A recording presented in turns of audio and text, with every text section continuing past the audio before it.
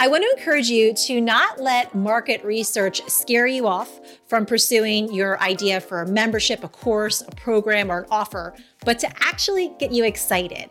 So as you're doing the market research and validating your idea to see if it's something that people actually would want to do or be involved with, you're going to find a lot of offers out there that have a similar nature. They just have maybe a different spin on it, a different way of presenting the information, and that might scare you off. You might think, oh my gosh, there's no room for what I have to offer and what I do. It's already been done before. I just need to give up, throw in the towel, and be done with it. And I want you to stop you right there, because what you have to offer is unique and it's special because you have your own unique, special voice and perspective with it. So there is plenty of people out there to impact lives with your offer. And I don't want this market research that you're going to do to discourage you and to go the other way, to throw in the towel.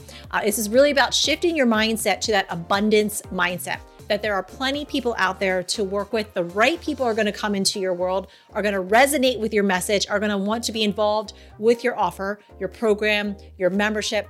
And it's just a matter of finding those people and reaching them. So again, don't let the market research scare you off. Don't throw in the towel. Don't say it's already been done, so I can't do it. We hear that a lot.